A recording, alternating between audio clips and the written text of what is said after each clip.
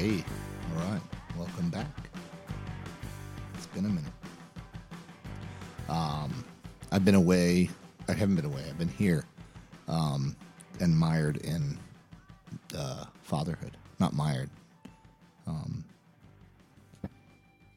Reveling in fatherhood, which means we can still have bands crash with us and artists crash with us, but I don't necessarily have time to sit down with them for an hour or so in the morning before they leave town or before their sound check after they get here to interview them. Mourn was a great band we had here, Spanish band who I was actually on tour with as their tour manager. Chastity, killer band from Toronto who stayed here, or as they would say at Toronto. Wax Chattels, amazing band from New Zealand, who will be back this weekend staying here, and I hope we'll be able to carve out some time. Dave Martin, the old buddy of mine, who I've always wanted to sit down with, and he's been here twice, and it's been kind of hectic both times. So, but we'll get those bands, and we'll get great podcasts with them. The point is, my son is 8 months old. I'm into a bit of a routine with my wife and myself, and I know what the hell it takes to be a father in 2018. And what that means is that I can interview people like Chris Brokaw and Thalia Zedek, who were in town last night playing a house show at a friend Dan Hirsch's house, and they were fantastic. They were absolutely fantastic. We touch on it later in the interview with them, but watching them play together, it was very obvious that they're two people who have been making music together for, decades, 3 decades. But when they played together, so the way it happened last night was Thalia played first for about a half hour, and her last 2 songs or so, Chris came up and played with her, and then Chris played for about a half hour, and then the two of them played a bunch of Come songs. They were most notably, I guess you could say, or quite notably, in a early to mid '90s indie rock band called Come, signed to Matador, put out a pretty landmark indie rock album called 1111, and they played a bunch of Come songs together, and it was easy to see two people playing together. It was easy to see that they had played together for, at this point, the majority of their lives, probably. But what happened last night was also, there was more than that. There was a lot more going on between the two of them, and it was amazing to see, because it's rare, and musicians listening can attest that, there are connections you make musically when you're playing, and they vary. It's on a kind of a spectrum. Sometimes it's just a couple of dudes and jamming in a room, or guys and girls, or all girls jamming together. Sometimes there's more of a cerebral connection. You're on the same page, and you know what each other is kind of going to do. Maybe you were schooled in the same kind of music, or you have the same touchstones or reference points.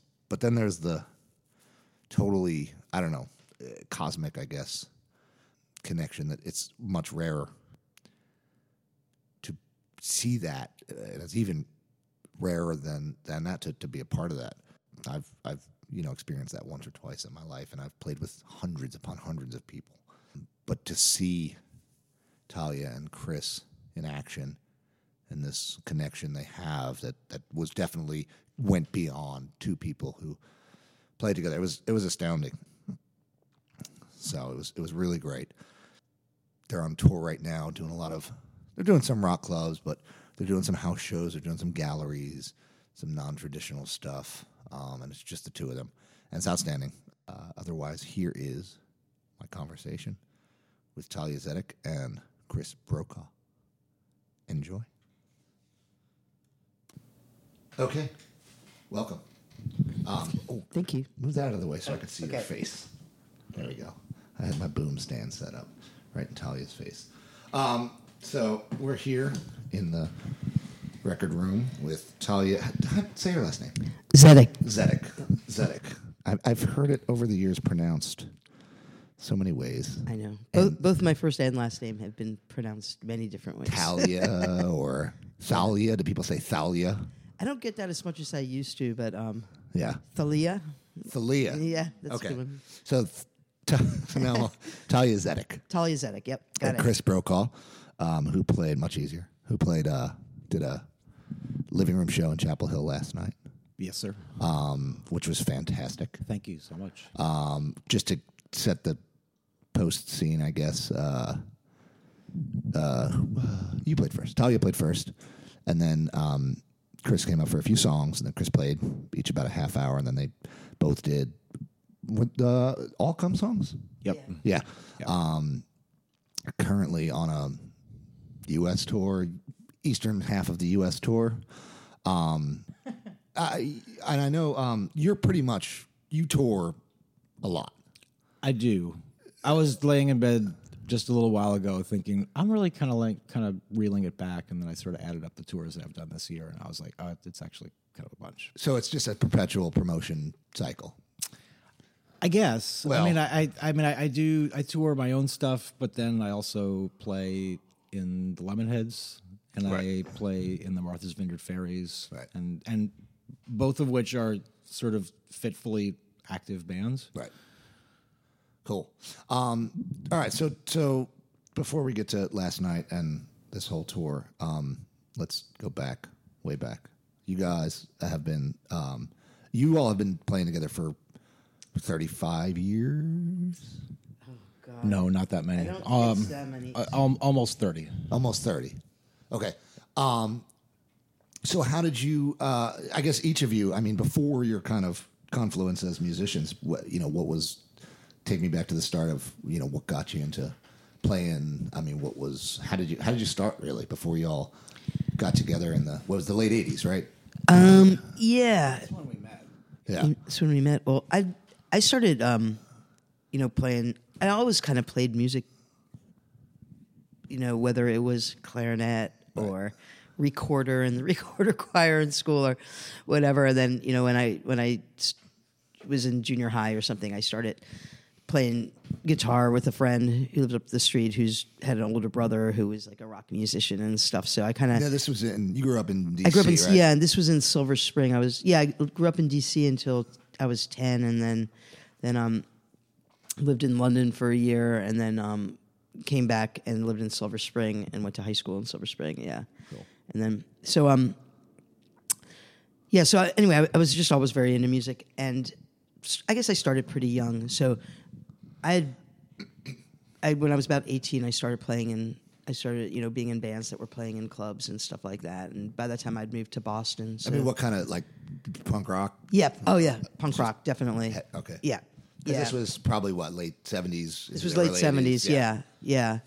Punk rock, and it was really also influenced by, like, Velvet Underground and also sort of, like, the whole, like, Lenny Kaye, Nuggets stuff, like early garage stuff, which was kind of, like, pretty big in the punk scene back then. The DC punk scene back then was pretty influenced by sort of like early or 60s garage rock. And how are you getting turned on to that stuff? Just trading tapes with people, record stores? I mean, was there, because correct me if I'm wrong, but was there a radio station in DC? There was there was a really cool radio station. I want to say, to tell you the truth, I can't remember the call letters of it. I think it was maybe the Georgetown University or the American University, one of the college stations. And then also, I went to high school with this artist, Azalea Snail. I don't know if you're familiar with her. And she was like a year older than me. And she was, like, I saw her with like wearing a Patti Smith T-shirt, like in my high school. I was like, oh my God, I got to meet this person. And she turned me on to a ton of stuff. She was had an older sister who was into it, and she'd always read all the magazines and had like tons of imported singles, and she turned me on to the early British punk stuff that was happening. And there was a pretty cool record store there that just kind of closed and went online called Yesterday and Today. Skip Groff with Limp Records and Don Zantera, who recorded all the Minor Threat and Fugazi stuff. All those guys were still around then. Hell yeah. had started. So yeah, there was kind of a scene there in DC that I fell into. I was a bit young for it, so I was kind of on the outside, but I had a fake ID, and like the drinking age laws were taken much less seriously back then. Well, according to Brett Kavanaugh, it was either 17 or 18. It was. Well, you know what? He was right about that, but apparently he lied about it. But he wasn't. It was 18, but he was only 17. Right. But like everyone, yeah, but you couldn't tell. And back then, the IDs for Maryland, at least, didn't have, the driver's licenses were not picture IDs. Can you imagine that? So it's like incredibly, it was just like a social card with, with like your height and eye color. So it was like really easy to get someone's older sisters, Right. And what did they just ask you? When's your birthday at the door or something? Or shit like that? At the most. Yeah. I knew somebody when I was in high school who had the typewriter, the specific typewriter that they used to make those licenses. Let me just churn them out. Well, you pay this person $5 and they would change one digit on the license, and suddenly you weren't 15. Suddenly you were 18. Right. So it was incredibly simple. Yeah. Was it 18 for you too in New York? Yes. Yeah. So then you moved up to Boston. Yes. Same kind of scene, same kind of. It was a pretty different scene. Like the scene in Boston at the time, like Mission of Burma was just starting out, and I kind of felt there was a lot. It was a lot of noise rock, like a lot of stuff. Sort of the whole no wave thing and the sort of art rock thing was happening. I saw like Lydia Lunch was always coming up, James Chance, and I kind of got into that scene. Was it more like, more cerebral versus DC was a little bit more visceral? It was just more like, Bush Tetras, ESG, Lydia Lunch was with 1313 then. Right. Like the early version of Teenage Jesus and the Jerks was done already by that time, but there was like a lot more stuff. And then, it was pretty sort of New York oriented scene, but we had our own little scene in Boston too. Right. Yeah. Ran in the same circles as Patrick Amory or no? Yes, I knew Patrick. He was younger than me, kind of like he was, probably not by much, but back then it seems like a difference. But I remember him from being a DJ, and I totally knew him when he was like a student and a DJ, and he was a really, really sweet kid. So nice guy. So then, was it a weird transition? Because moving, you were a teenager when you moved there? Yeah. So how, did you start playing in bands right away, or was it kind of like you had to kind of find your way? Were you doing your own thing? I started playing in bands right away, pretty much. Like, I went there ostensibly to go to college, and but I joined a band like pretty, like within like a few months. Like I found some other 18-year-olds who wanted to, who were into punk, and you could always tell the punkers because they had like the spiky hair and the dyed hair. So, so the academic part of it didn't last very long for me, maybe like 3 months or something. Oh, really? Oh, so you went there for college? I went there for college, for like one. That was that's what got me out there. But then I just ended up playing in a bunch of bands. Right. And this is way cooler. Yeah, but less stressful than people would just put up signs in record stores then, looking for a guitar player, a bass player, and I think I ended up in my first band, which was called White Women, actually, because I went on an audition with a friend of mine, and just for moral support, and they needed a drummer, and they had a drum set there, and I could play pretty rudimentary drums at that point, so I ended up actually joining that band as a drummer. Okay. And she was auditioning for the guitar player thing, and then did she get it? She did, yeah. And then we both ended up, but then we all ended up switching instruments. I decided that I really wanted to play guitar and stuff. So yeah. So then, were you? That was kind of the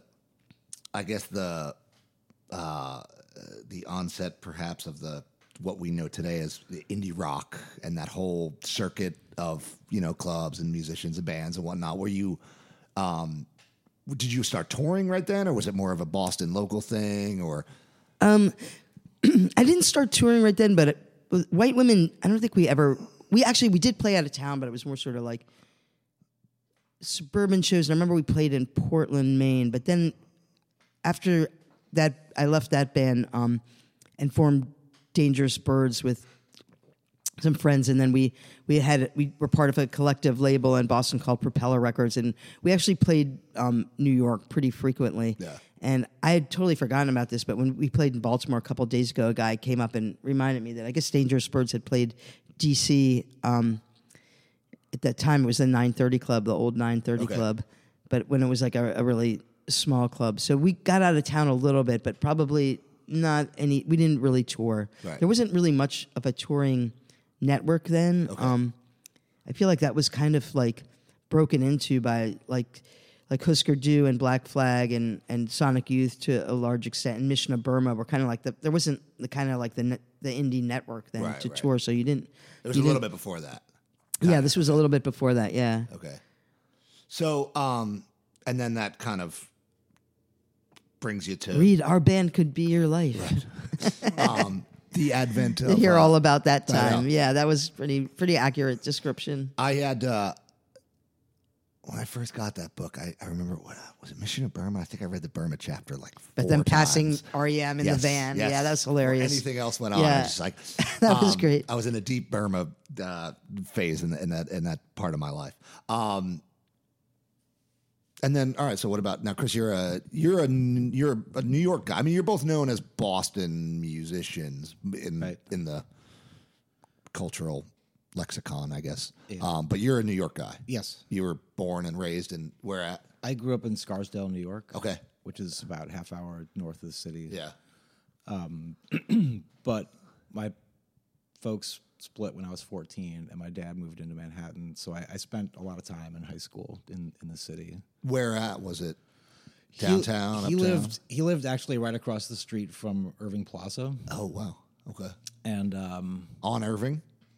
Like on yeah, Irving I mean Place? like right across the street from the club. Wow. So a lot of times I would go visit my dad, and I'd be like, "All right, good night," and I'd just like open the window and lay in bed and listen to Suicide, yeah, or, whoever, because they didn't have any soundproofing or anything. Right. That's funny because the last apartment my wife and I lived in was 2 blocks away from there.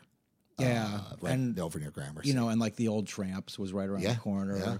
The Palladium was right there too, right? Max's Kansas City. Yeah, Palladium was right around one corner. Max's Kansas City was right around the corner, and I went to all those places. And you had your little typed up fake ID. Yeah. So you were. But although, I think about it, like I started going. This was like the tail end of Max's Kansas City. Like I started going to shows there when I was probably 15, and I don't remember ever needing an ID there. Really? Just New York was just so different You can reach the bar at the time. You can order a drink. Yeah, it was.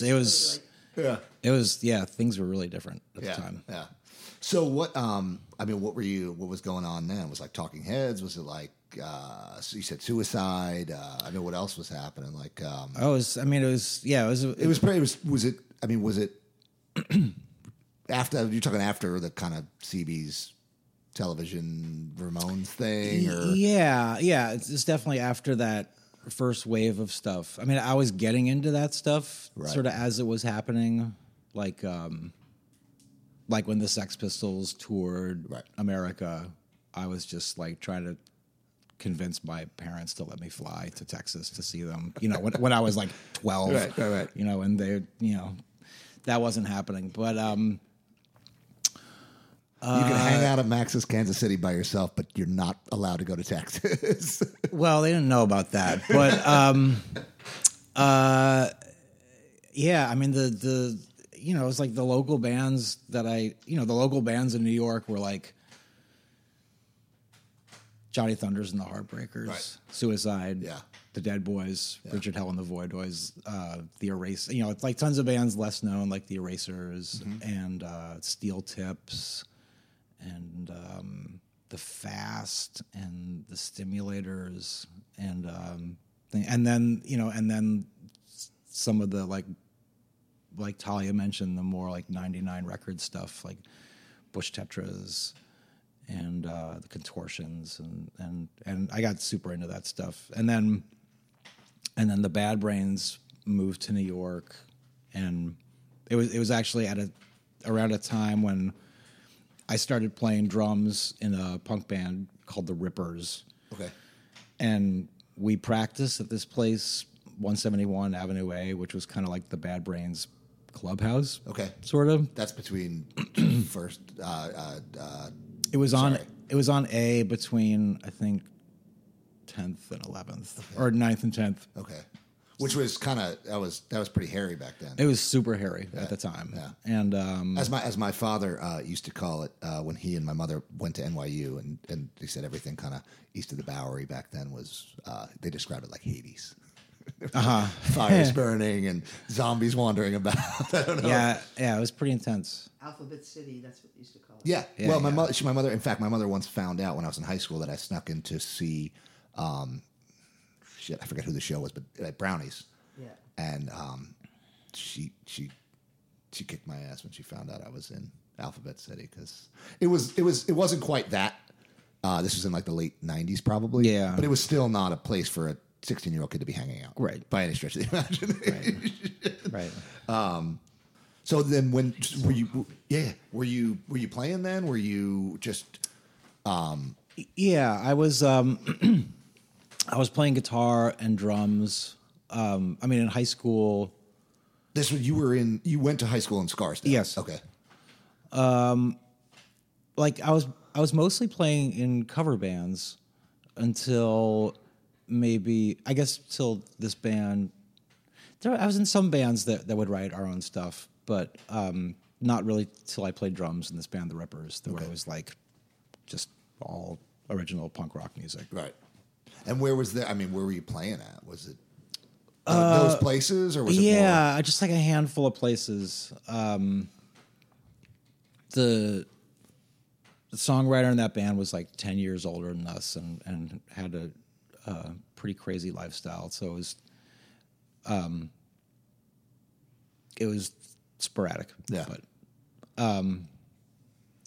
and then I went to college. I went to Oberlin College, and I started a band there. Did you go for music or No, I studied English because they have a heavy duty conservatory? Yeah, there, right. Yeah, I took a few music classes. Okay. I took and it was a great place to be if you were interested in music because there was just I took an electronic music class when I was a freshman, and got a crash course in like Steve Reich and Lamont Young, just like all this stuff I didn't know anything about. Right. And Switched on Mozart. yeah, I think Switched on Mozart was maybe the extent of my knowledge of electronic music or modern classical music anything. But no, but just they would have like the best gamelan group in the world, just like playing in like a dorm, right. In the afternoon for free. Yeah. There's tons of cool stuff going on. So you were coming from New York and then going to Oberlin. I mean, you were kind of always immersed by cool shit. I guess so. Yeah. So all right. So how did you two hook up, and how did kind of happen? I mean, was that around that time, or was there? No, it was later on. So I finished school and I moved to Boston. Okay. I was playing in a band called Pay the Man, and we had done a little East Coast tour when I was a senior, and had a really fun show in Boston. And we were kind of like, Boston seems really cool, and so we moved to Boston. And That's exactly how I ended up here. yeah, yeah, Chapel Hill's cool after playing shows here. yeah. And here we are. Cum would do that at different times. We'd be like, Berlin's cool, we should move there. Or, Portland's cool, we should move there. Yeah. But so my band stopped operating. Our drummer hated Boston and went back to school and joined Bitch Magnet, and then that was that. And then I wasn't really playing with anybody for a while, but then I ran into this guy I knew who was working in a camera shop with a drummer named Adam Gaynor, who I'd gone to high school with. And he said, your friend Adam says hello, and he says that he and this other Scarsdale guy, Jerry DiRienzo, had this band with Thalia, Zedek, and they want you to come around and jam with them. And I'd heard of Thalia. Was that James who worked at Ferrari? No, Adam did. Oh, Adam did too, right, yeah. Okay. And I sort of knew a little bit about Thalia. It was unfortunate because right when I moved to Boston, I kind of asked people, like, so who are the cool bands here? And this one guy was like, well, Uzi's really good. And I was like, what are they like? And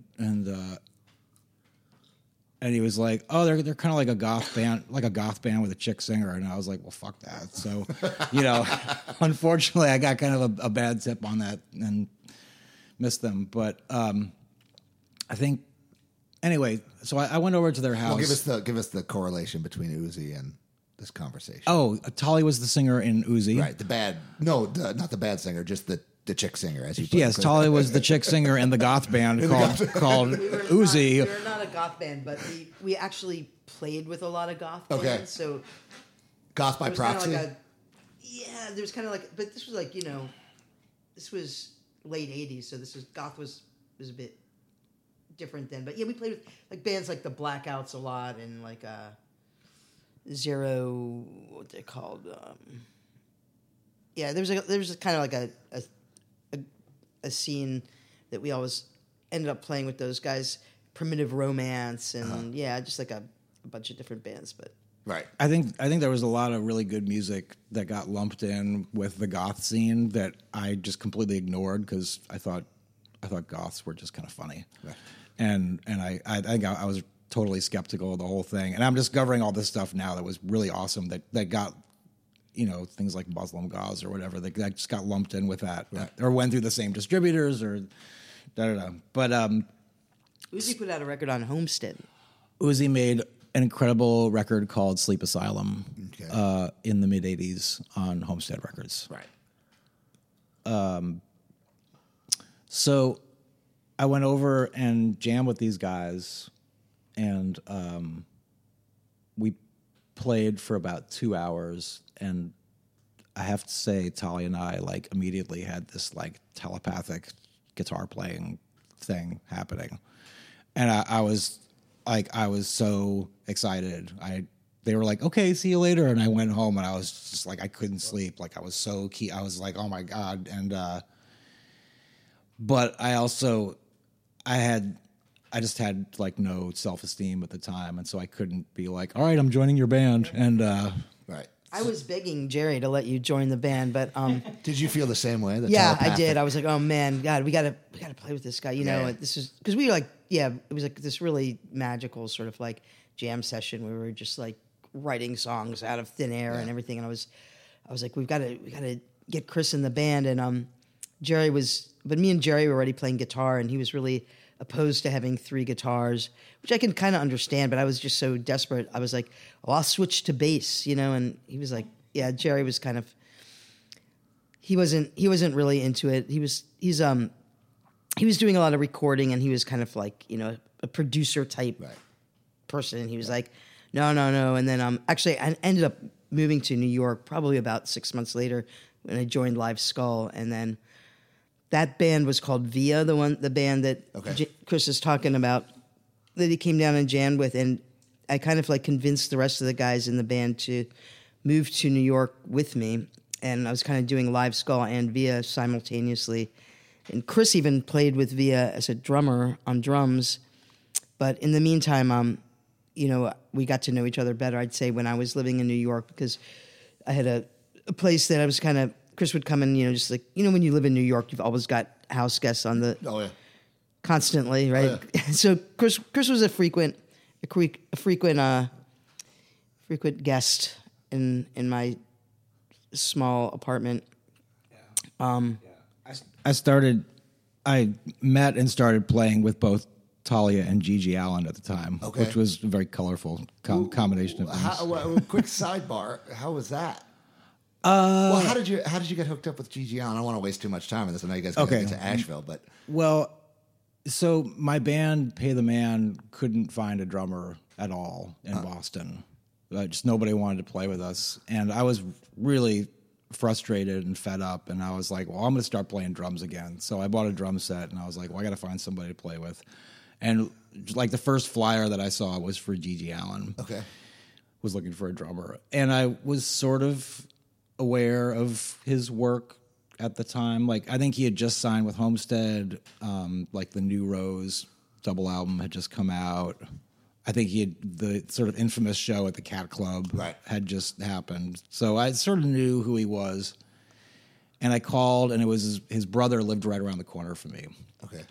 And said, why don't you come over and take a look at some of these videos and stuff. So I came over and checked it out, and I was really pretty freaked out. Pretty by the expression on your face that just I was pretty disturbed by it, but I was also pretty intrigued by it. Sure. Like, just as like a punk rocker, I was kind of like, oh, this is kind of like the next step in punk rock is. This is sort of like the next logical step, almost on like a theoretical level. Sure. And I was in a fairly confrontational, argumentative period of my life. So it's perfect fit. Yeah, it made, like, let's just say it sort of made sense at the time. Yeah. Like I thought what he was doing was like sort of equal parts like right on and stupid and funny and unsettling. Right. And I think that combination of things was appealing to me. Sure. Like it wasn't black and white. And like all of my friends were like, this is not cool. Right. Like this is really messed up. Yeah. Like you shouldn't be doing this. And I was like, well, here's why I should be doing this. Right. So we actually practiced for a couple of months and recorded one EP for Homestead. Called "Expose Yourself to Kids," and then he was wanted by the police in New Hampshire and had to go underground for a while. So, about a year and a half later, he called me up and asked me if I would play guitar on a show in Boston. So I did one show with him at the Middle East, and I'm not sure if I ever saw him again after that. Right. Like, he went to prison for a while, and then I didn't see him after he got out of prison. Right. So, yeah. Well, going back to what you said, kind of in passing, I mean, there's a ton more nuance to it, but the idea of, right on, appealing, and unsettling, that's kind of what makes a great band. In a lot of ways, like if you can get, in my opinion, it's one type of band. Yeah, but if you can capture, no, I'm not saying specifically his theatrics or whatever, but if you can capture that, I mean, because to me, there's nothing worse than a band that's completely inoffensive. And I'm not saying you have to go to G.G. Allen levels of being offensive, but the idea of being unsettling and appealing. Yeah. Like when I see a band like that I feel like that's one of those things that you like when you see that, you know it right away, and you're like, it's challenging, but it's also fucking good. Because it's easy to be challenging and just not be very good. Yeah, Yeah. So anyway, that's just kind of stuck out to me. All right. So you all hook up so you were playing in Via. She was playing in Via. You were playing in Via and Live Skull and right. Yeah, Live Skull. I guess during that time I was in Live Skull. Right. And what and just it wasn't. I mean, you weren't kind of doing what you guys what you wanted to be doing, or what? Well, I did like 2 LPs and an EP with them, and it was great. Were you for me? So did you have a label, or? Yeah, we were on First, we were on Homestead. Okay. They were on Homestead, and then we moved to Caroline Records, and did a lot of touring in Europe and the States, and yeah, I was just making real records, doing real stuff. Yeah. So I was really busy doing that kind of more or less full time, and then, but there were some issues with the band, and we ended up like sort of like personality conflicts and this and that and the other, and probably like after like a 6-week European tour followed by an 8-week US tour, I think like on the the second record we broke up.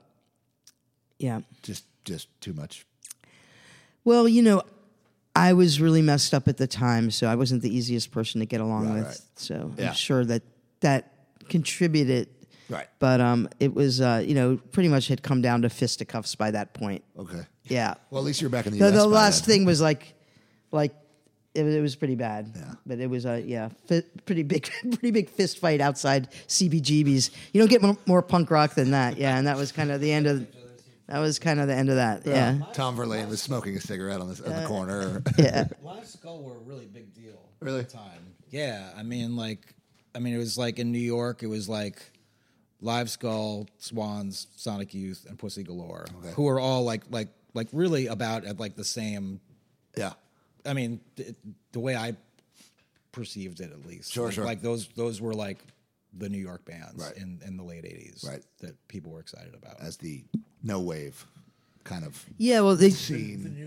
did you ever see that album live at the Speed Trials? It was like the Fall, the Swans, and so Live Skull was on that, and Tom Payne from Live Skull was actually really instrumental in putting that record together. So it was kind of like the beginning of this whole New York scene that Sonic Youth started out of. Sure.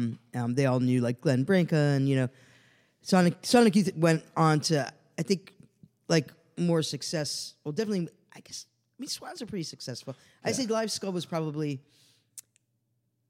the least well known of them, but we were definitely on the same circuit as them and played together a lot. Yeah. Sure.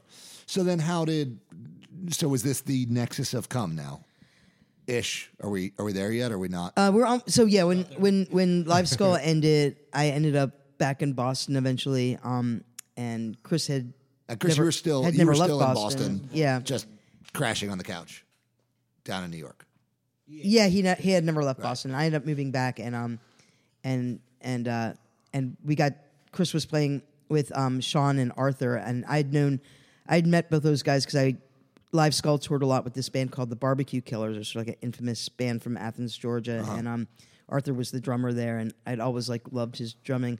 I think I actually introduced you and Arthur when he moved to town earlier, but I was still kind of like really messed up and not doing music for like a couple of years after Live Skull, and during that time, Chris and Arthur moved up to Boston because his wife, who wasn't his wife then, but she was going to school up there, and so all these Athens, Georgia people ended up in Boston. All kind of follow each other as people tend to migrate, so we ended up with an Athens, Georgia rhythm section. Chris was playing with them first with Sean O'Brien, and then on bass and Arthur Johnson on drums in a different band, and then they kind of peeled off from that band, and Chris invited me to come down and jam with him. So then so you said you had taken off from music for a while. Were you cleaned up by then? Was it? Yeah, I was by the time I left. By the time that started. Yeah. So then you started playing. I mean, and did you hook up with Matador right away from there? I mean, I knew Gerard from Homestead from before that. Like, I knew him just from like I knew him since he was with Conflict Magazine, and because I was already playing in Boston then, so he'd always been pretty supportive of my stuff, and he put out the Uzi record on Homestead. Right. And, but we were actually, our first single came out on Sub Pop. We were when Sub Pop was doing the Singles of the Month Club, and I think we got that connection maybe through Chris was also playing in Codeine at the same time that Come started, and Codeine was signed to Sub Pop, and but you take over that. Yeah, that was. Yeah, so I started playing with Codeine also in towards the end of 1989. And we recorded our first album, Frigid Stars, and had that signed with Glitterhouse in Germany, and then from there went on to sign a deal with Sub Pop to do that. So we... who were pretty young at the time themselves, right? 89, I mean, Sub Pop was...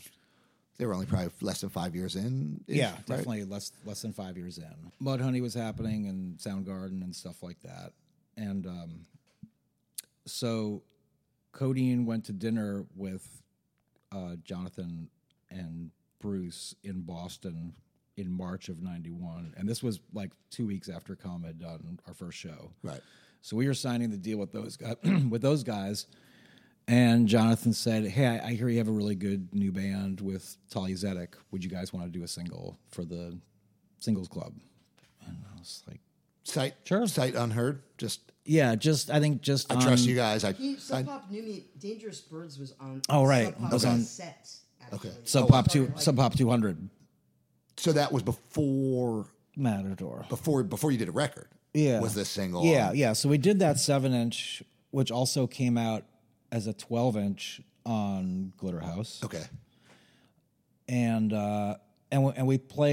we started playing mostly around New York and Boston, but like we went to London and Amsterdam and played some shows there. Sort of massaging the UK press was a really, I don't even know if it's still a huge deal now, but at the time it was at the time it was a really, they think they are though. Yeah, there could be bands who are still doing that, but I'm not. I'm sort of out of that world. But yeah, at the time it was a really huge deal, and they made a very big deal of us at the time because like Enemy and Melody Maker. Melody Maker was mainly Ever True from Melody Maker. Right. Was a kingmaker for lack of a better term. But like Keith Cameron, the photographer Steve Gullick. Okay. It's like we saw those guys a lot for a while. Right. And we were going there a lot. Now this is Codeine. This is Come. Oh, this is Come. Okay. Yeah. Okay. Sorry. And then we started talking with a couple of different labels, and were you all booking your own shows? Was it was just totally DIY at that point? We had a manager. Tom was our manager. All right. And was Steve booking us? Yep, he was. Right away? Yes. Okay. Steve Call, the awesome Steve Call, booked us. At the time it was called Twin Towers booking. I'm disremembering. Sorry. But then, we signed to Matador. Our first show was March of 91, and we signed to Matador at some point over the next year, and then recorded 11/11 in July of 92, and it came out in November of that year. And then you did 3 records of Matador? 4. Till, I don't want to get too mired in that whole, but till 2000 you all split up? Well, the last show, I think, was 2001. 2001, okay. But the last album came out in 98, which was Gently Down the Stream. Gently Down the Stream, right. Yeah. So what happened after that? I mean, you went your separate way? Was it bad? Was it a bad breakup? Was it just like, this is time, this has run its course? I think, we had so our original rhythm section, Arthur and Sean, the Georgia guys, who we're playing with again in Georgia, I'm really excited about for Henry Owings from Chunklet's 50th birthday festival bash thing. But they left after the second record, and me and Chris continued on, and we found a drummer finally. For the last record, Daniel Coughlin, who I would end up playing with for quite a while after Come, but we always kind of had a hard time finding a bass player. Just kind of I don't know. We had done a record with Steve Wynn as his band, and that came out and did pretty well. And me and Chris went on tour for that. It was Arthur and Sean recorded. That was the last thing we did with Arthur and Sean. Recorded this record called "Melting in the Dark" with the Steve Wynn band, and then Chris ended up. We were kind of like started struggling a little bit with writing stuff. Chris was getting more into instrumental music and solo stuff, which as the singer obviously kind of left me out in the cold a little bit. And we were struggling a little bit with coming out with tunes. And then he ended up going on this tour with Steve Wynn that ended up lasting for like a year and a half. And when he came back, that was pretty much the end of the band. Right. Well, that's my version. Okay. Now you can hear Chris's version. I think, I was there was definitely a point where I wanted to do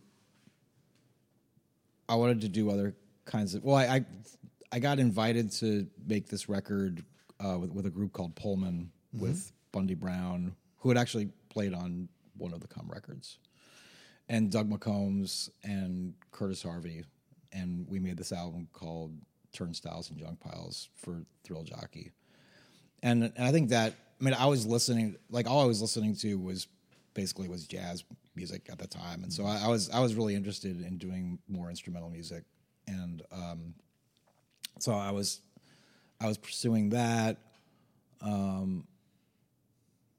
I think after the touring for Gently Down the Stream, we were all kind of burnt out and kind of took a little break. And because over the Matador course of the 4 albums, I mean, you were all in. I mean, you guys were touring. We were a lot. Yeah, I mean, I think we were all in, but in some ways, maybe not as all in as some other bands. Okay, and I sort of like there was certainly with Arthur and Sean, like there was a point where like the band was almost popular enough, like almost doing well enough to make a living from it, but not quite. And I think, at least at the time, the only way that we could have done that for a living was to be on the road like 10 months out of the year. Yeah. And nobody in the band wanted to do that for lots of different reasons. So, while I don't know, I think we often didn't pace ourselves as well as we could have. Like we would go out for like 7 weeks in Europe and then come home for 5 days and then do 7 weeks in the States and just come home like shattered. Yeah. You know? Yeah. at least that was my experience of it. And I think we could have paced ourselves maybe a little better than we did. But I mean, I didn't know. People would say, "Yeah, that's what you're supposed to do," and I was like, "Okay." I didn't. Well, that was going to be my next question. Like, I didn't even know that there was an option to that. I was going to say, was it a sense of urgency, or was it just that that's how you thought you toured? Like, kind of. Because I know a lot of bands I know who do that. My own former band included. It was like, well, we got to fucking do this now while the iron's hot, and if we don't, we're fucked. Whereas other bands who we would tour, they just thought like, that's what you just do. You just tour 8 months out of the year because, like they just didn't really. Whereas the bands who tend to stick around a little bit longer are the ones who realize. Yeah. Well, I think both of those options are bad ideas. I think also, too, I wasn't cognizant of the idea of, doing one area and then coming back to that area like 9 months later. Right. Or something like I didn't even know that there was like a wisdom to that. I just I think a lot of times we would do these huge tours and then that was it for that record, right? Or maybe we go out and do a little bit of opening things for somebody. But I sort of learned later on that there were different, just different ways of doing it. And anyway, so... Or was it like we played Athens last time, let's play Atlanta this time, because we've already played Athens, rather than the wisdom of, we got to play Athens again to... Right. Right. But, and there were so many dynamics of touring that were really different at the time. I think the idea... I mean, the thing is flipped now, where it's like you are... A lot of bands were like losing money on tour so that they could sell lots of records, right, and make money from that. And now, of course, the thing is like you don't make any money from records, but you make money from the shows themselves. Sure. So like that whole model flipped between then and now, and so the wisdom of what you're doing as a band was different at the time, right. And there were a lot of things about it that I didn't know anything, and so I sort of followed models that were in front of me, but I don't know. Anyway, I feel like I'm rambling. No. But were you cognizant of how those models tended to end, which was usually in a? I mean, I observed things like. I knew a lot of people who signed with major labels, right? After the whole Nirvana thing, yeah. And those guys would go out and do these horribly punishing tours for like 2 years, doing meet and greets at record stores and radio stations where like nobody cared about them, and like they would, and just they would come back looking like, you know, someone coming back from like Vietnam, just like totally shattered, and like, you know, their band had been dropped like 2 weeks after the record came out. It's like I knew like a lot of people who had gone through that, and we fortunately avoided that. After the first Matador record came out, we got taken out to dinner by some big labels and stuff like that, and I just didn't buy it. And I had no idea. You know, they were like, "We think your next record could sell, you know, maybe 300,000 copies," and I was like, "To who?" You know, I thought that the music that we were doing, not really by design, but it was sort of off the path from what was popular rock music, right? And I you know, I remember saying to some of these labels, like, if we end up writing stuff that I think we could sell 1 million copies of, I will come to you. But I'm really happy with what we're doing, and I am totally satisfied with how Matador is doing this, because they let us do whatever we want, like the music and the artwork and how much we tour and where we tour. Like they really supported us and allowed us to do what we wanted to do. Cool. And I thought that was kind of the main goal. Right. So no, that's because I mean I'm sure, and you know, that band existed in that very specific time when there was that gold rush for the next Nirvana, and you know, or not even the next Nirvana, but the next, you know, Pearl Jam. Right, sure. But like, you know, I'm sure it wasn't easy to say, you know, to pass on whatever they were offering you, which I'm sure was not, you know, a small sum of money or a small promise, you know what I mean? But to kind of stick with the Matador model of, you know, doing what you want to do, how you want to do it, you know, because a lot of bands, I'm sure your contemporaries of yours did that. And like you said, within 2 weeks after the record was out, it didn't look good. It didn't forecast well, and they were dropped. Yeah. I mean, I think I just didn't feel like we were personally as flamboyant or obnoxious as you know, quote unquote peers of ours, like Hole or the Afghan Wigs or Urge Overkill or all of them had very super flamboyant characters. Well, and sort of characters that they created. I was going to say, in a lot of ways, each of those bands, it could be argued, are caricatures.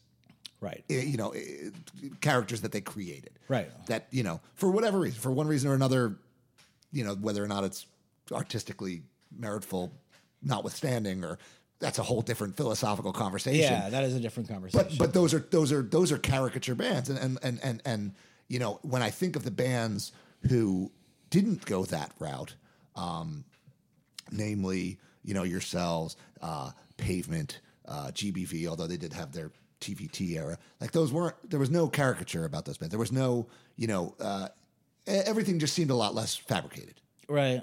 If that's kind of right. And there were, I mean, at the time, I was kind of thinking, I was like, well, our music's a little bit darker than some of the bands around us. And I was like, well, who else is doing darker music? And I was like, Alice in Chains, 9 Inch Nails. And I was like, I didn't think we had anything in common with that, either of those schools of music or that audience or anything. So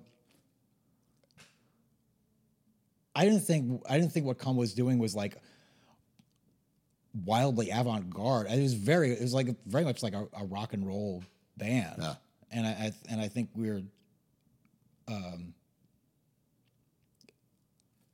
I mean, it maybe had things in common with like television or something. Mm-hmm. I mean, some things in common with that, just in terms of how a 4-piece rock band works together. But as last night kind of illustrated, I mean, those songs can be played on 2 guitars, you know, and a lot of those more avant-garde bands, unless it's something that's kind of deeply experimental and immersive, I guess, it's not really something you would go see, you know, 2 people playing those songs. I mean, those songs, like, there are pop elements to those songs, I guess you could say. There are. Yeah. But But there also were other songs so those are the songs that we chose to play last night. So the ones that would work well with two guitars. Right. But there's probably other stuff that we would not have. That would be a lot harder. There'd be a lot because it was just it needed to be louder and like more abrasive, and it didn't have like maybe weren't as poppy. Right.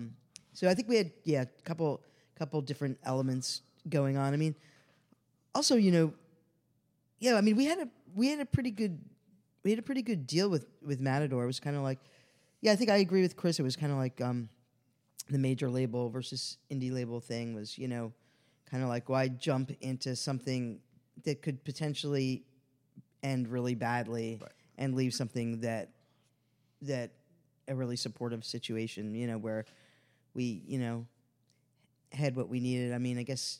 When did this happen? Was this between records like 2 and 3? Was it between records 1 and 2? 1 and 2. Yeah. So by the time like 2 and 3 came out,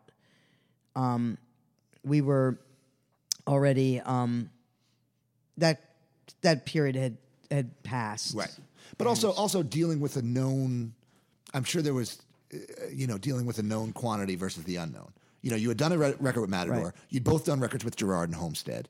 Right. You knew what you were dealing with. Matador and Beggars. We were on Beggars in Europe, which right. was at that time completely separate label from Matador. Right. So yeah. Beggars Banquet. Beggars Banquet. Right. So rather than, I don't know who it was, but Elektra is offering us X, Y, and Z. But we don't know anything about what it's like to work with Elektra. Whereas we know what it's like to work with Gerard. We know what it's like to work with And Patrick also you got to remember, like, the Lombardi. scene that I came out of. You know what I mean? It was like, by that time I'd already been playing music for, like, a decade and, like, came out of the punk rock scene. And, I knew Gerard personally. And, exactly. Right. And Matador was doing really well. I mean, they were pretty. We felt pretty lucky to be on them, And they and from at least from an outsider's perspective, because they were and remain arguably my all-time favorite record label. They were cool. Right. The reason the major labels wanted us was because we were on Matador. You know what I mean? A large part of it was because they were trying to copy Matador. Right. So and they're just basically trying to steal all their bands by offering them a ton of money. Right. And kind of, they're I don't know, their forward-thinking mentality, how friendly they were with artists, which is, it's just, there's just, it seems like beyond what happened with trying to sign all those bands, a lot of the bigger labels were trying, eventually, maybe not in that era, but kind of trying to cop,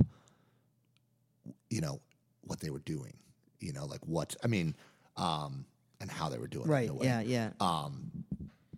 All right, I got to run in the back real quick. Okay. And then I want to fast forward to where we're at today. There we go. Sorry, I had to go to the bathroom because I've been up since 5 a.m. Since the last time I recorded one of these podcasts, I didn't have a baby, and now we have an 8-month-old baby. And I've been up since 5 a.m. just fucking pounding coffee. That's the second pot. And Emily had half a cup from the first pot, just to give you an idea of where we're at. Strong coffee. It's pretty strong, right? I feel it. Yeah, it's Wawa. As a Jersey Shore guy, I'm a disciple of Wawa. All right, so then we get into the 2000s and to kind of take us from there to the from the end of Come to where we are today. I know you both remain very prolific as far as making records and touring and stuff. And Chris, I know you said you were doing the scoring, live scoring, and film scoring, and kind of like multimedia experiential stuff. So after so Come splits up, and then were you guys? I mean, was it all cool? Were you yeah, guys? We were cool. Chris played on my first solo record. Right. A lot. He's all over that record, and Played some of the shows. Yeah, and played some of the shows, and yeah. Was that from that first time you guys jammed together? Did you? I mean, to this day, I guess do you still have the kind of? Obviously, after playing probably hundreds and hundreds, if not thousands, of shows together, but do you still feel the kind of the spark of like kind of, I guess, two halves of a mind working together. Yeah, definitely. I mean, it's like when I think we definitely still have that connection, and I mean that's what people tell us anyway when they see us play. They're like, you can kind of hear that thing. I mean, there was one point last night. I mean, where and forgive me, I don't know the name of the song, but I don't even remember what song it was. But I was kind of like, you were one of you was down here, and one of you was up here, and then the next bar you came way up, she went way down, and it was very much like this kind of like intertwined. You could tell. Obviously, these two have been playing together for decades, but also it's more than that because a lot of guitar players have been playing together for decades. We wrote together a lot too. Right. So like all those songs, we wrote them together. Right. Along with like Arthur and Sean for a lot of them. I think there was one song that we did that they didn't play on. But so I think that's kind of maybe the difference between the solo work is like, so we still, like Chris plays with me now, but he didn't really have a hand in writing the song. So, but with the Come stuff, I think you can really hear that connection maybe more because we actually like composed the song together. Yeah. We did a lot of a lot of the Come songs. One of us would come to the other and say, "I've got this part," or "I've got a half a song." Right. Let's see what else we can do with it.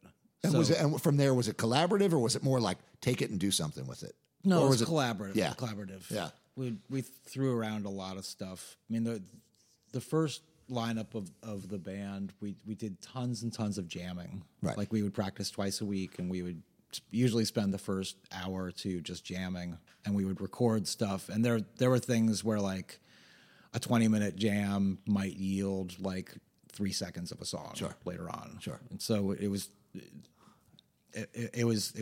super collaborative. I think when I played on her first solo record, I felt more sort of in the role of like a supportive musician. Mm-hmm. And I'd been doing that with Steve Wynn a bunch at that point. Mm-hmm. And that's something I ended up doing more of, I guess, like sort of playing as sort of like a supporting musician to Thurston Moore, right, Evan Dando, Christina Rosenvinge, Jennifer O'Connor, and so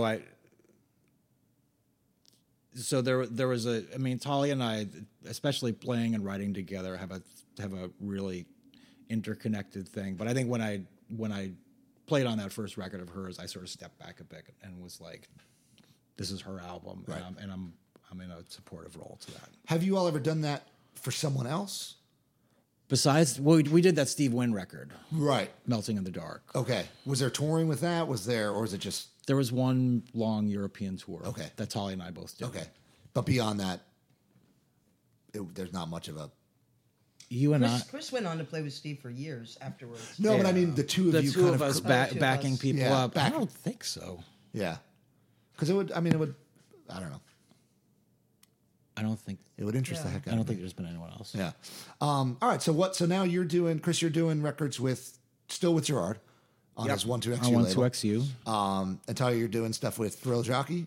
Yeah. I've been with Thrill Jockey since like 2004 or something. So. Okay. Wow. And just, pretty much a perpetual stream of records, more or less, from both of you since then. What... kind of what, how do you feel yourself fitting in? Because from the late 70s to the 80s to the 90s to the 2000s to 2018, like that's 5 totally different as far strictly speaking, as far as music as commerce, those are 5 totally different eras of music. Yeah. Right. I wouldn't say that in the 70s I was really part of. I had started playing so it was in the 80s, really. Yeah, but the 80s is kind of when I started like doing it. What now? Like, how is it different it's now? 4 decades. Like, sorry, don't push it. Yeah. So how is it different now that like you said, obviously the paradigm has shifted from touring as the and you're both trying to make a living, obviously. So the paradigm is now touring as, and again, this is strictly speaking in commerce, and I guess the way the art relates to the commerce, but now it's streaming. Like people are still buying records a lot, but nowhere near Yeah. You know, and it's not to say the fucking alarmists, the music industry dead people are almost bad as the rock is dead people, which is The what people? rock is dead. That like rock guitar music is dead. It's like what? Yeah, you're just you're just not looking. You're still listening to Billy Joel on the fucking local commercial radio station. But what's different today? I mean, what is, and kind of how do you approach it? Is it like? I'm extremely excited that vinyl has made a comeback. Yeah. Like that has been fabulous. Yeah. I never really liked CDs. I wouldn't mind seeing the end of them, and but I'm super thrilled that people are getting back into vinyl. Vinyl's starting to sell more than CDs, and so I mean, I think the record stores have not quite come back in terms of quantity as they used to be. So I feel like a lot of times when I'm on the road with my boxes of vinyl records, that's the only place that people in that town can find the record. I mean, I guess they can have it mailed to them and pay for shipping and everything. Yeah. So I kind of feel like touring is almost like a little bit of record distribution at this point too. So it's not just about performing live, which I love doing, and I love meeting people, and really that's really an important way to connect with people in other parts of the country and stuff.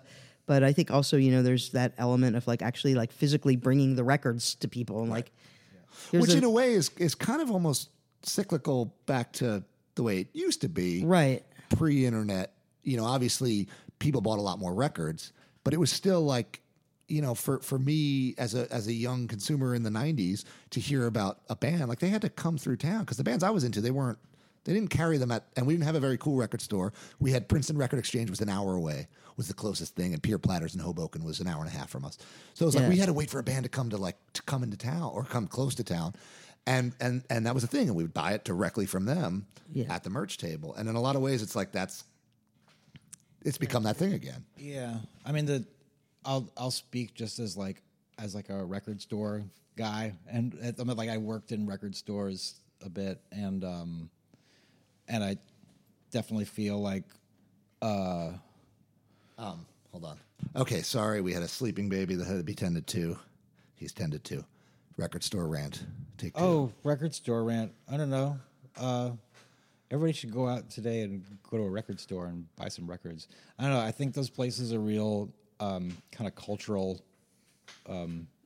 meeting places, and like it was very pivotal for me when I was growing up.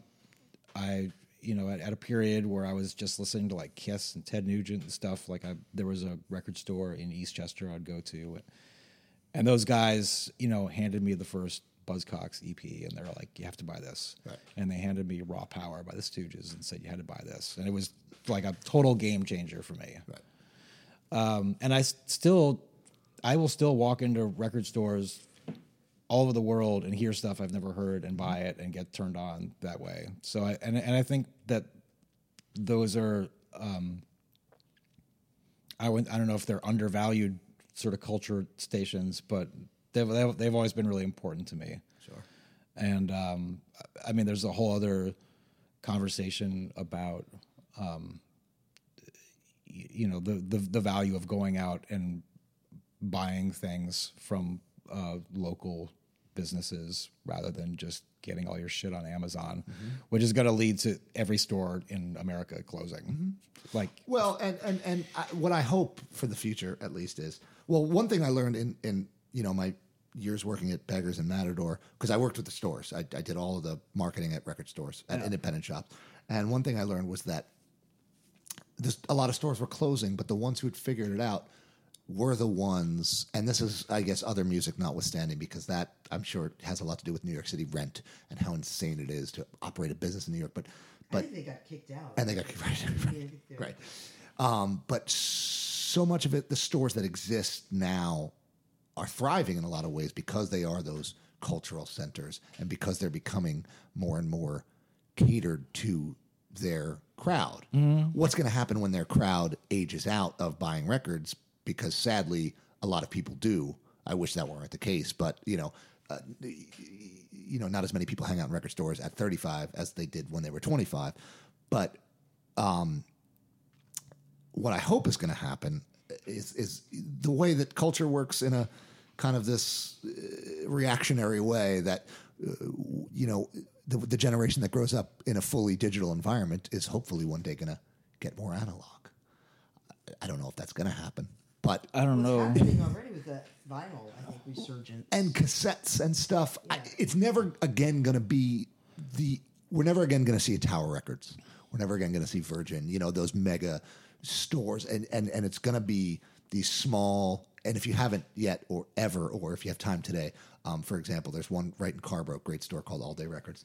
These smaller, hyper-curated, and really interactive spaces where, the day of the dickhead stereotypical record store clerk is gone. You go into a lot of stores today and they're genuinely a lot more. Well, they're thrilled that you're there, so they won't, because they're on the verge of going out of business. Exactly. So they're very glad that you're there. I don't know. I mean, I think we're playing a bunch of record stores on this tour. Like we're playing in Cabin Floor Records in Greenville, South Carolina, in a couple days, and we're playing Fond Objects in Nashville too. So yeah. But it is. I mean, and a lot of them are kind of finding other revenue streams with which to survive. Which, as Boston residents, the Newberry comics thing, love or hate Newberry. It's like they sell a lot of tchotchkes, they sell a lot of T-shirts. Yeah. You know what I mean? And if that keeps their door open so that some kid can buy the 1111 reissue, fucking A. Yeah, I mean, Mike Dries figured that out a really long time ago. Yeah. And that's how they've stayed in business. And at this point, like years ago they will put records on sale where like they're losing money, right? Because just so they can get people in there to buy, a figurine or a T-shirt or something. Well, that's what they make money on. And they took the big box model of that's how Target sells music. They could sell CDs at $9 because you're going in and you're fucking walking out with a washing machine, right? So and it works the same way. And again, I know a lot of people in the retail community take umbrage with that, but like I said, like if it keeps their doors open and if it keeps kids buying records and getting turned on to cool shit, then how is that a bad thing? Yeah. All right. So let me do this. This way y'all can get to heading to Asheville. We have. Is there anything else? Anything I missed? Anything you want to say? Any shout outs? We don't have a very big audience, so shout out wisely. Shout out to Dan Hirsch for hosting us. Dan Hirsch, shout out to everybody in Chapel Hill. Yeah. It's nice to see everybody. We have some shows. We're on tour. Thalia and I will be on tour throughout the U.S. Through November 5th. You can find us very easily on the internet. And Undertow Booking is where you get tickets for our shows. Now they're mostly living rooms, galleries, record stores, non-traditional venues, not rock clubs. There's some rock clubs. A couple of rock clubs, yeah. And then our old band Come is going to be playing shows at the end of November, beginning of December in Athens and Atlanta, Georgia. And actually we're going to be playing 2 shows in Brooklyn, New York at the end of December. Where are those? Or Union Pool. Hell yeah. Come shows? Yeah. Sweet. Original lineup. Original OG. Yeah. Yep. We will be announcing all details on that very soon. Okay. All right. Now the 7 random questions. Bacon or ham? Bacon. Bacon. Pacific Northwest or Southern California? No comment. Pacific Northwest. Planes, trains, or automobiles?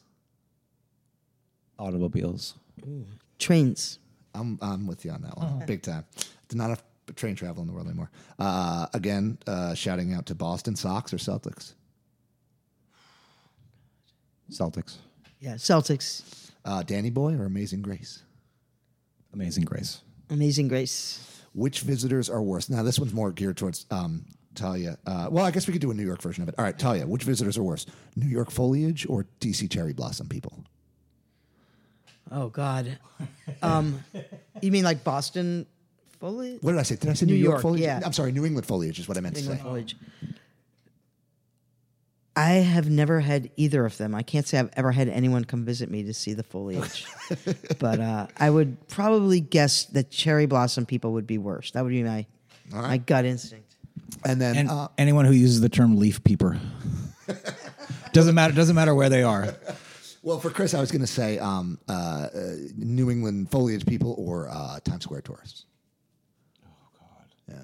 Times Square tourists are worse. The 4 across the sidewalk with their Macy's bags. Yeah. All right. And finally, Chris or Gerard? I gotta say Gerard.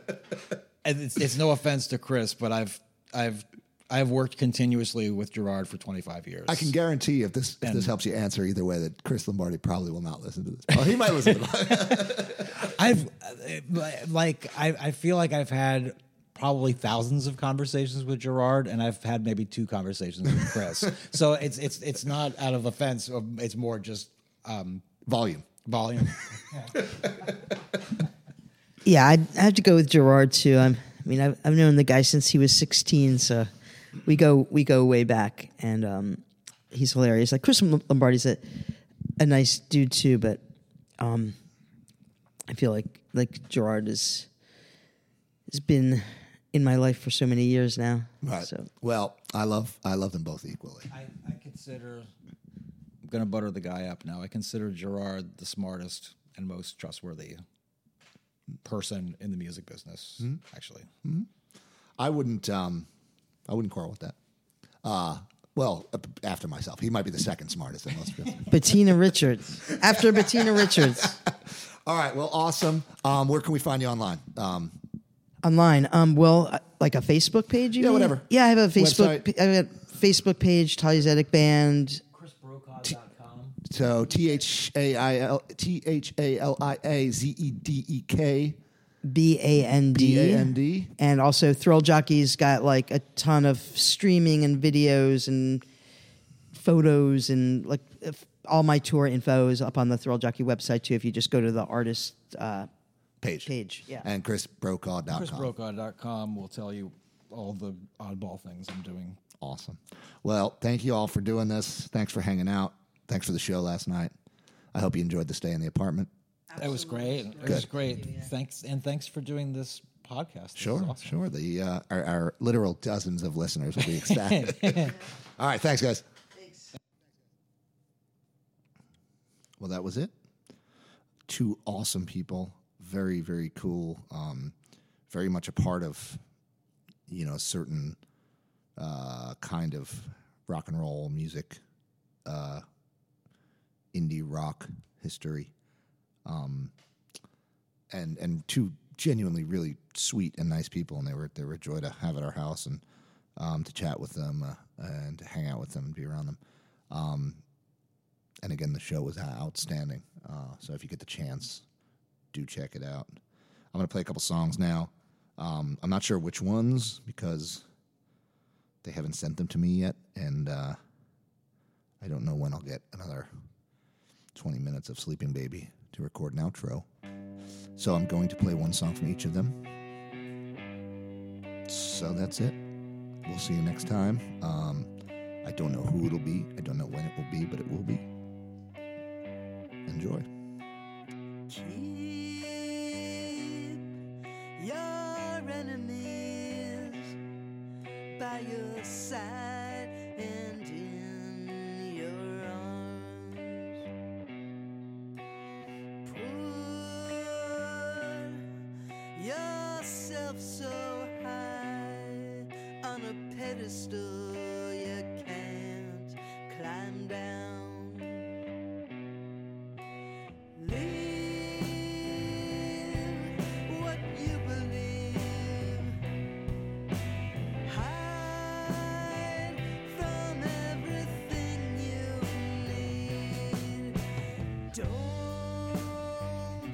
Try to rescue me. You are not the one. Don't need to please me. I am not the one.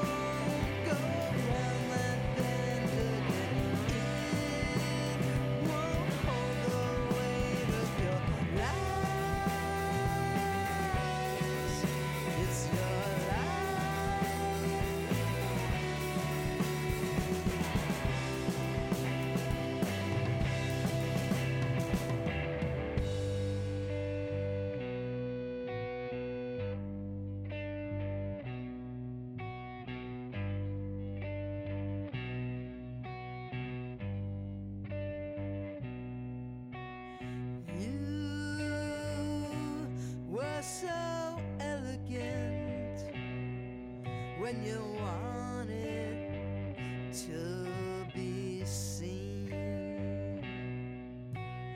Always so eloquent, I was sure that you'd come clean. Believe what you said to me. See